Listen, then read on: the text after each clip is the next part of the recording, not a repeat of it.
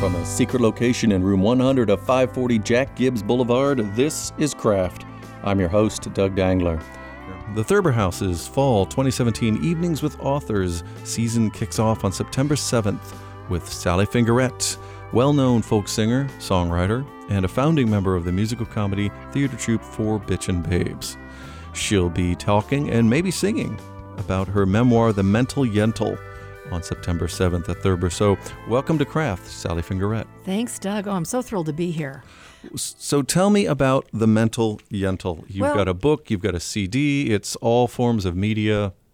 What's going on? It's a bucket list project. So for many, many years, and I've been in the Four Bitchin' Babes 27 years, we've been doing this. I am one of the founding mothers. And after all these years of doing original material on stage around the country and all the stories that go with those songs that I wrote, and setting the songs up in a theatrical venue for their performance, those are all true stories. The songs, of course, are written from events in my life. So I frankly came into my office and started cleaning and found all these stories and songs that I haven't sung in 30 years.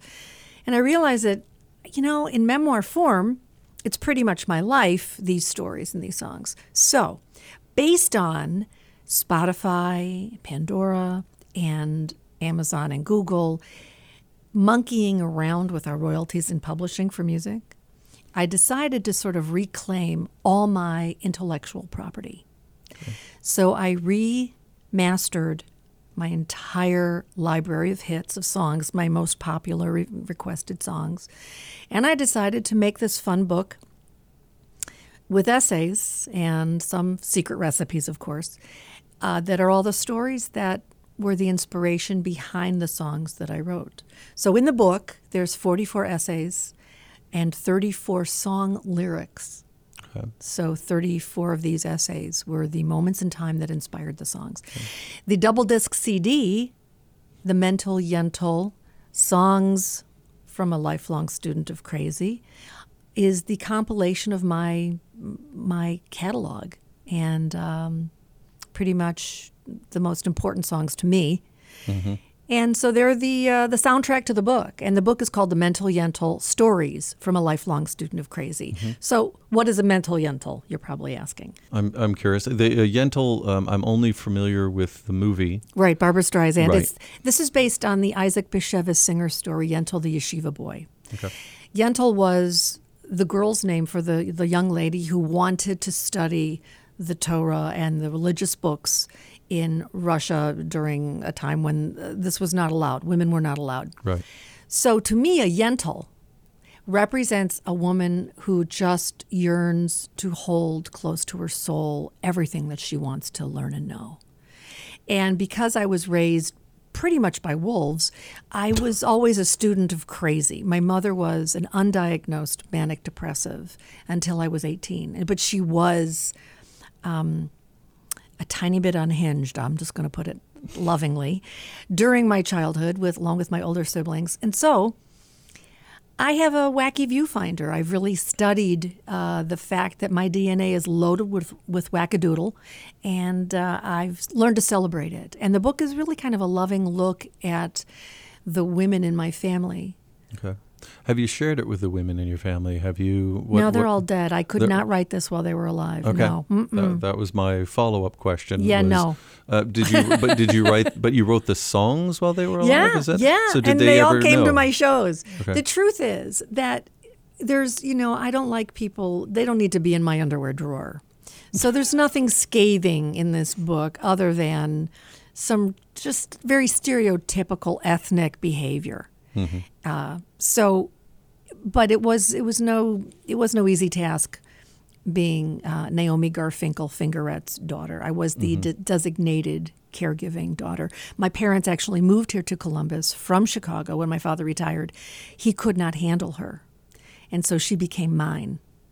And I was a young mother with a marriage that was not terrific, and I had a dependent mother on my hands. Mm-hmm.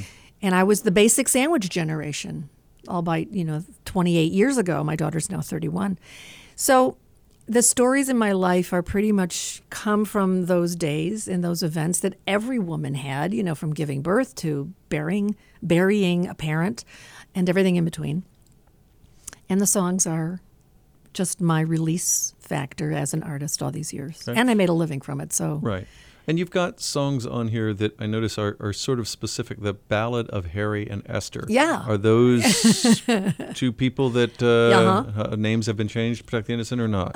Yeah. Well, we have a bunch of Harrys and a bunch of Esthers because a Jewish family is going to. But they were the people, they were an elderly couple that sat next to my grandparents. I really thought they were an aunt and an uncle. They could have been like my grandparents'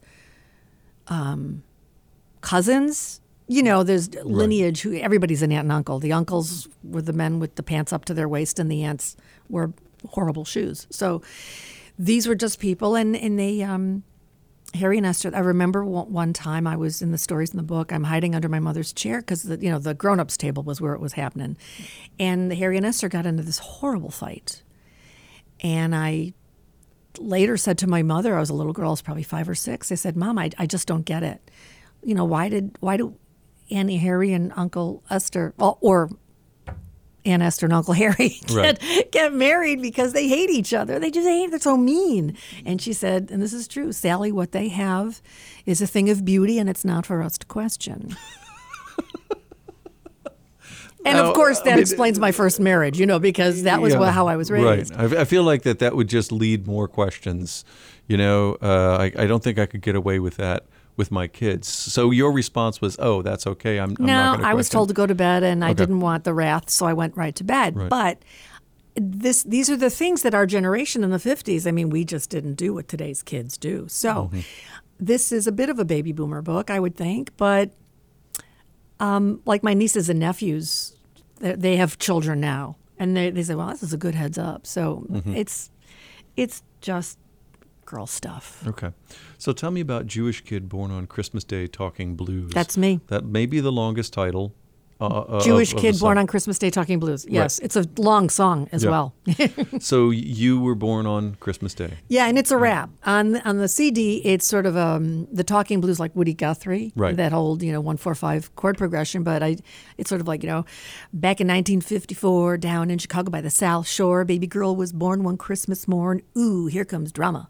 Of those Christmas babies that arrive, she's one of the lucky in the first 5. Wins free diapers, whole year's supply. Got a happy mama. So it goes on and on about really being Jewish and being born on Christmas and how it stinks out loud. It's awful.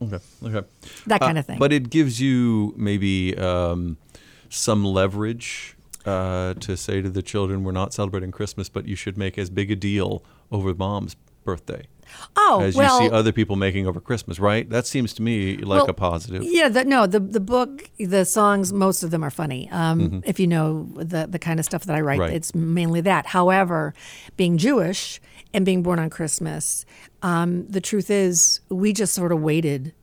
Come Christmas Eve, everything came to a screeching halt, and then we had to wait until life got back to normal, basically after the 1st of January. But we didn't have a tree.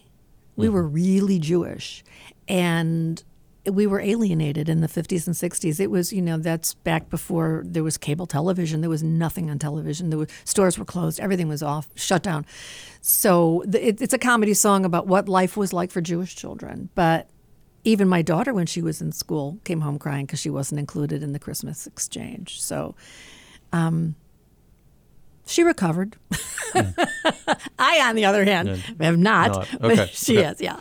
So, but it's not dedicated to any particular people that excluded at the time. Oh, no. Because, and the punchline is because, well, you have to hear the song, but there's a punchline in it about the baby Jesus also being a Jewish kid born on Christmas Day. Right. So, there you have it. Yeah, okay. It's a loving look at that. Tell me about Faces on My Wall. That's another song on here that's a serious song. When my mother passed away in 2001, my dad was downsizing the house in Florida, and I went down to help. Now, my mother had this really horrific childhood. Her parents my mother was a first-generation American. Her parents came from Russia. And her father was shot and killed in his store in Chicago when my mom was 7. And then 4 years later, when my mom was 11, her mother died of cancer at the age of 36. So my mother was raised in an orphanage. So for all her craziness, we have lovingly, forgiven. Superman would have needed a break from that.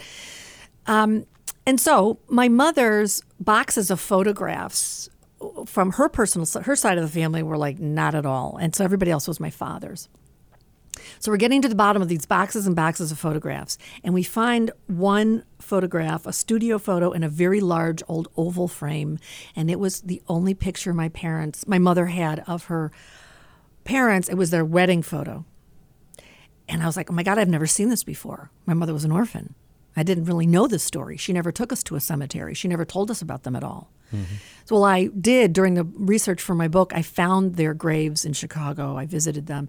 But it all came from Ancestry.com and this photograph. So I opened up the old crusty back of this frame, and I opened it up, and more photographs fell out.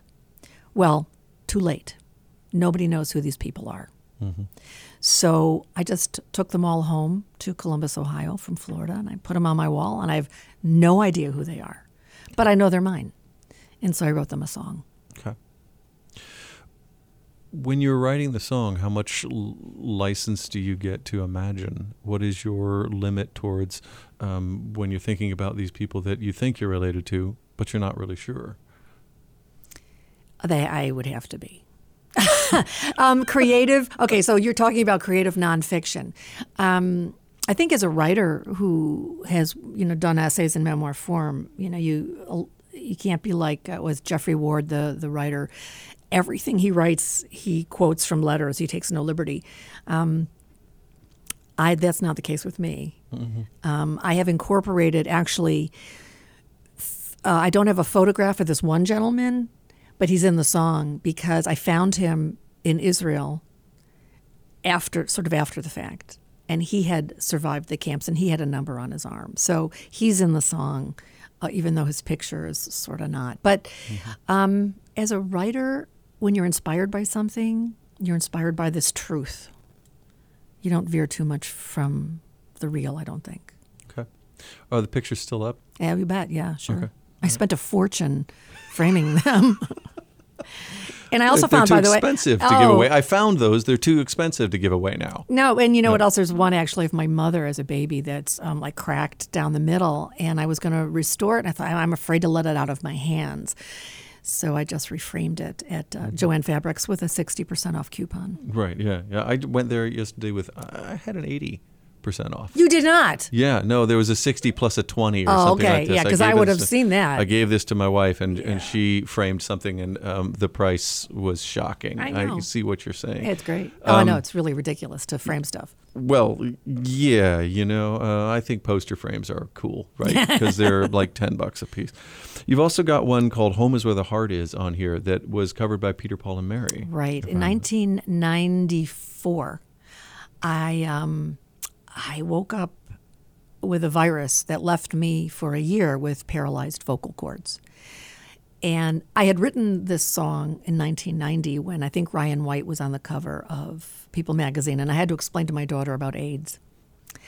And we lived in Clintonville at the time, and we had just house after house of, gays and lesbians living near us. And, it takes a village to raise a child, and they were wonderful to Elizabeth. And so it was this culmination of the song wrote itself, and it's just a song of compassion for AIDS survivors, victims, alternative mommies, daddies, houses, and things like this.